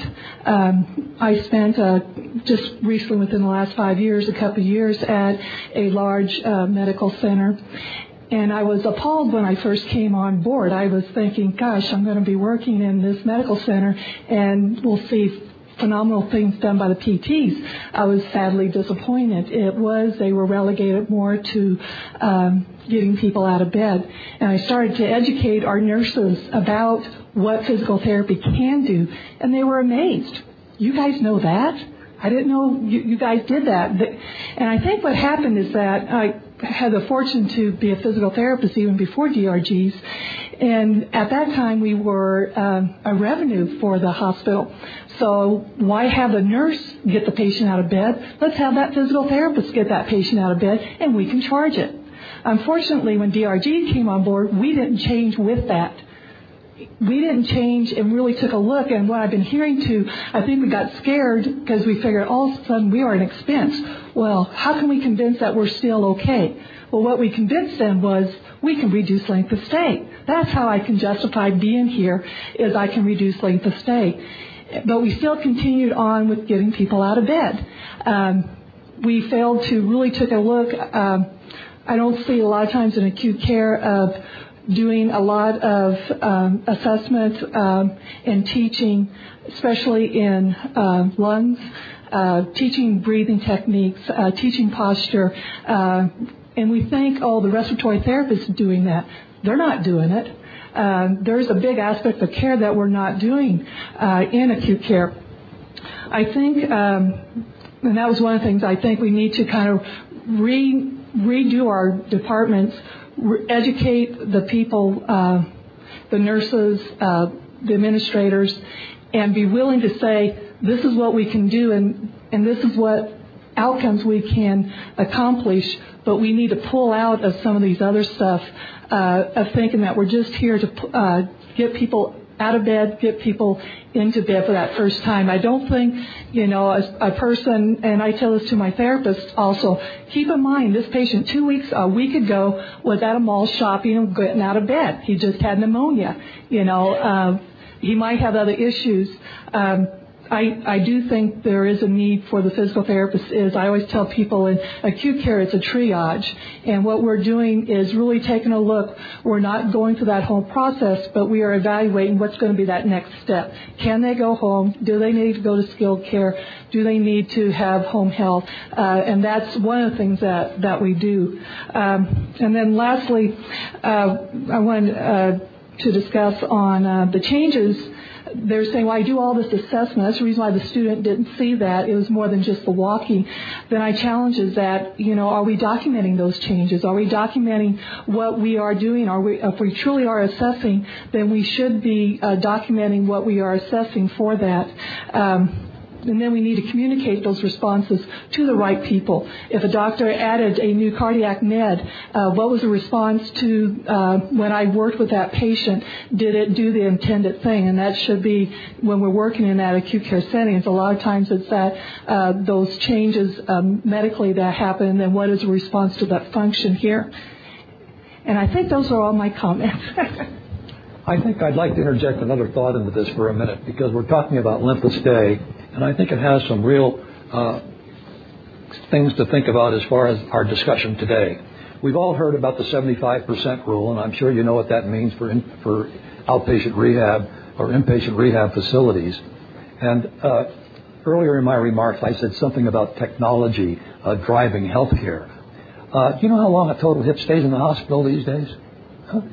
We have surgeons in our area at Sentinel Hospital, a guy by the name of Dorr, who does his hips in the morning and they go home in the afternoon, walking, full weight bearing. Okay, what's the 75% rule going to do to this whole system of things? And compound that, if you will, with the technologies that are coming downstream, and you will get some impressions of what's happening in the real world of healthcare. It's going to change. It's going to change dramatically. And we as physical therapists have to change with it. And technology is going to drive it even further. So I hope that we keep this in mind in terms of what we're discussing. There is still not a good bridge between hospital and home. It doesn't exist yet. It's not the PCU necessarily. It's not the SNF necessarily. But that organizational structure has to still be devised and compensated for, because when it is, we're going to have a much better system of healthcare going. I'm going to try to be, we have about 25 minutes, so I'm going to be a little provocative here, hopefully. We've heard shortages. We've heard about shortages of PTs. We have a lot of schools that operate at what I would say a marginal capacity. I think the average class size is in the 30s. We have 200 schools with an average class size in the 30s. I think we have to ask ourselves and we have an applicant pool problem, in spite of the fact that a lot of people don't think we have a problem. I think those people are burying their heads in the sand. I think we have seen a decrease in the applicants. My point here is that it looks like from the keynote we heard before this conference even started, there's going to be a shortage of physical therapists in the near future. We can't put physical therapists out in places where they're needed. We just heard someone talk earlier about there's work there, but they can't put PTs there. How are we going to solve this problem? My point here to consider is maybe we need to get out of some environments and put ourselves in those environments where we have a big impact, especially if we can't show that the impact we have in certain environments is very high. I'm going to leave that alone right now. We'll go with that. Tony, I'm back. Good. I started, and after listening to this, I think it's been a very interesting debate. I have a few thoughts to clarify what I said in the beginning. Tony, you had said that there are affiliations where unskilled care is being delivered, and that it makes no sense to extend those affiliations. I agree completely with that, and I believe that unskilled care is being given in environments where the need for skilled care exists, but the provision of unskilled care is the path of least resistance. And I think it is incumbent on those who are in those facilities, every physical therapist in a facility where unskilled care is the norm, they need to step up to the plate, take the hits, and defend our profession and speak on behalf of the patient, because the patients are being underserved. How likely is that to happen, and what do we have to do to get that to happen? I think we have to continue in our training of our new physical therapists that they are the advocates for the patient and the advocates for their profession. We have change agents. I mean, correct. That's one approach. What do we do about the people that are there doing this? What do I do with that? I think the schools, and I understand the dilemma that the schools are in that you have limited opportunities. I'm not interested in the schools' continuing education programs. I'm not interested in that. I'm interested in the patients that are in this situation that are getting shortchanged. That's what I'm interested in. Then I believe it's the community physical therapist to help mentor their colleagues in these facilities that are providing substandard care. I think the problem is you still have some of the old guard that's out in these practices who came in under the more technical model of delivery, who have not advanced themselves, nor are they in an environment that will allow them to advance themselves without a lot of sacrifice. Do you think as a profession we're prepared to police ourselves? No. Why? Not adequately. I think we have such a diversity in the standard of care, in the range of skill sets of the physical therapist in our community as a whole. And I think you have everything from the technical physical therapist who does what the doctor says to the physical therapist who is an autonomous practitioner. And until that is more solidified, that we are all in the autonomous practitioner range, it's going to be very difficult. Well, this is a cart in front of the horse or the horse in front of the cart issue. I think as you see it, we need to change the practice, and then we can go in and change the practice. and I'm saying it's never going to happen unless something else. You know, I use this talk. I use this in a talk a lot, and it's a quote that my father gave me a long time ago back when I was working on the railroad, and he said. There are two reasons why people do things. Something real good is going to happen to them if they do it, or something real bad is going to happen to them if they don't do it. Now, we've had discussions. In fact, the previous Rothstein debate was paid for performance. I believe that as a profession, we have an onus to change practice where we know practice is substandard. I think, but knowing this exists and then not doing anything about it, what do you think that does for us? This is why I'm here. This is why I took the position I took.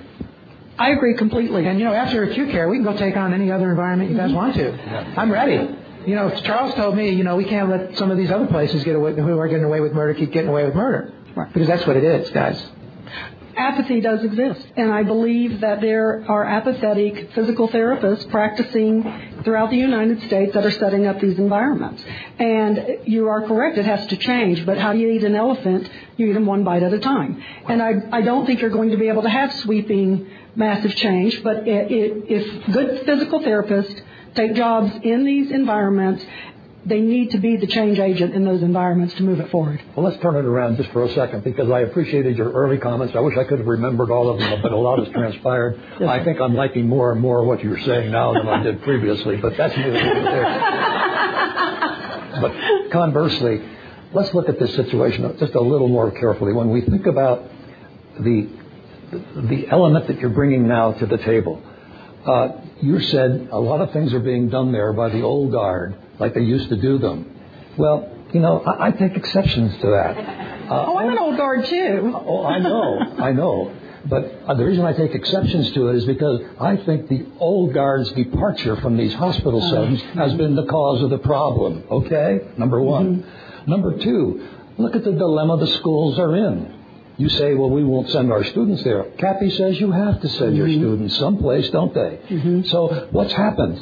Since I left school, I told you there were 21 programs in the country. Tony, are there over 200 now?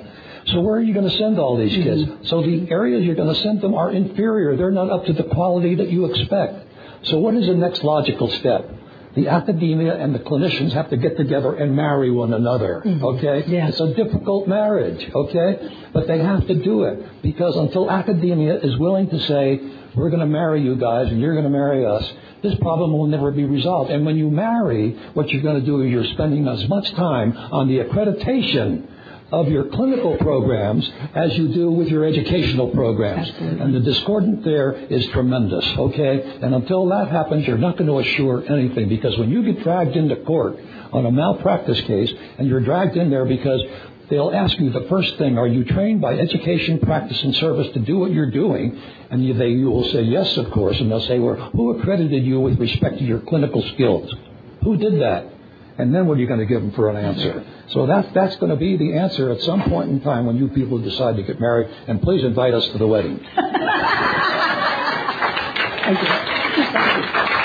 The only other comment that I'd like to make is regarding outcome measurements, and it dawned on me as I was listening to this that there is published literature out there on the benefits of physical therapy in the acute care setting. However, because physical therapy in acute care is a team effort, and it's very interdisciplinary if it's done correctly. A lot of the work is done with outcome measurements that involve more than our practice and are found in areas that are not unique to physical therapy. When you look at outcome measures, you need to be looking at things not only length of stay, but length of stay with discharge destination. So the percent of patients who are able to be discharged to home. You need to look at reduction in complications, functional mobility at discharge, specific objective measurements such as range of motion for total knee patients, identification of complications by therapists. I think the young lady behind me talked about doing differential diagnosis and identifying complications, and the establishment of successful home programs for patients when they leave our center. I think most of what you just listed are done with our students. Our students do this. So I don't know what the barrier is. I don't know what the barrier is. I don't know why you don't know this about. And you know what else our students do? We make them do what you people tell us, okay, you people in the acute care settings, what you're telling us is a very important thing you do is determine or have a say in discharge status. Mm-hmm. It seemed to me that the other thing you're saying in the same breath is we've got to do it quickly. Mm-hmm. Well, then I think a good outcome measure of our students' ability in that setting is how often are they accurate with that judgment. Yes. In fact, that might be the most important measure that we have for our student. And when our students are as accurate as you are who are practicing, or as we've shown in some of our environments, more accurate than the practicing clinicians, okay, or better at adhering to a process than practicing clinicians, then I feel pretty good about my program when that happens. Mm-hmm. My point here is not to brag about my program. My point here is to say if our students can do it, what's wrong with us? Mm-hmm. That's my point. Thank you. I'm going to pass. Just as I have a lot of little responses. First, professionalism would take care of the questions that you asked the lady in front of me. People who have professionalism will strive to do better, to always be dynamic and change.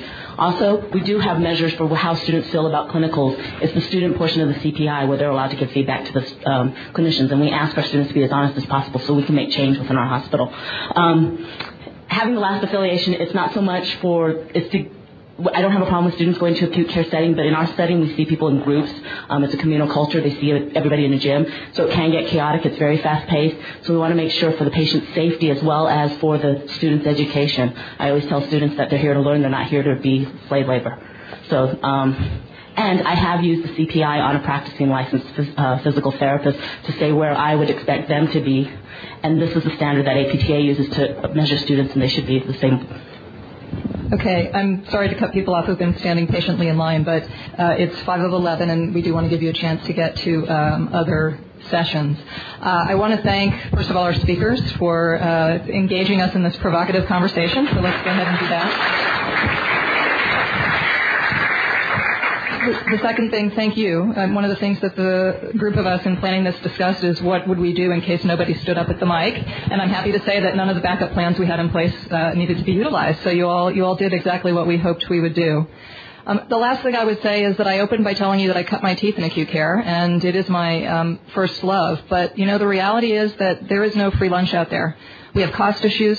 We have resource issues. Not just us, not just physical therapy, patients, hospitals, et cetera. And if this conversation stays in this room and doesn't move outside this room, we'll never come to grips with those issues. So really, from my standpoint, your job is to go home and take this debate with you and engage it in whatever way that you can, because we haven't resolved it. We don't know whether we still really belong there or not. We haven't successfully resolved this debate, and that work really has to take place where you are. So thank you very much again for your participation. Thank you. Listening to Dion Jules' charge at the end of this debate, she said, take this debate with you home. I think when we look at what's happened in the intensive care unit and the acute care setting and this whole concept of critical illness, all has really risen to the top since 2007. And so practice has changed. Regardless of whether or not this debate was taken with us, practice has changed. Physical therapist's role is really clear. I think what was taken home was the challenge to document it, to look at research, to really, really begin to demonstrate whether or not physical therapists make a difference. And so I thank the investigators who took that charge forward. And in closing, I am so excited, as many of you who have listened to the CrateCast for the December and February issues of the journal know about the critical illness special issues, the research that's going on. Keep on doing it. This is such an exciting time.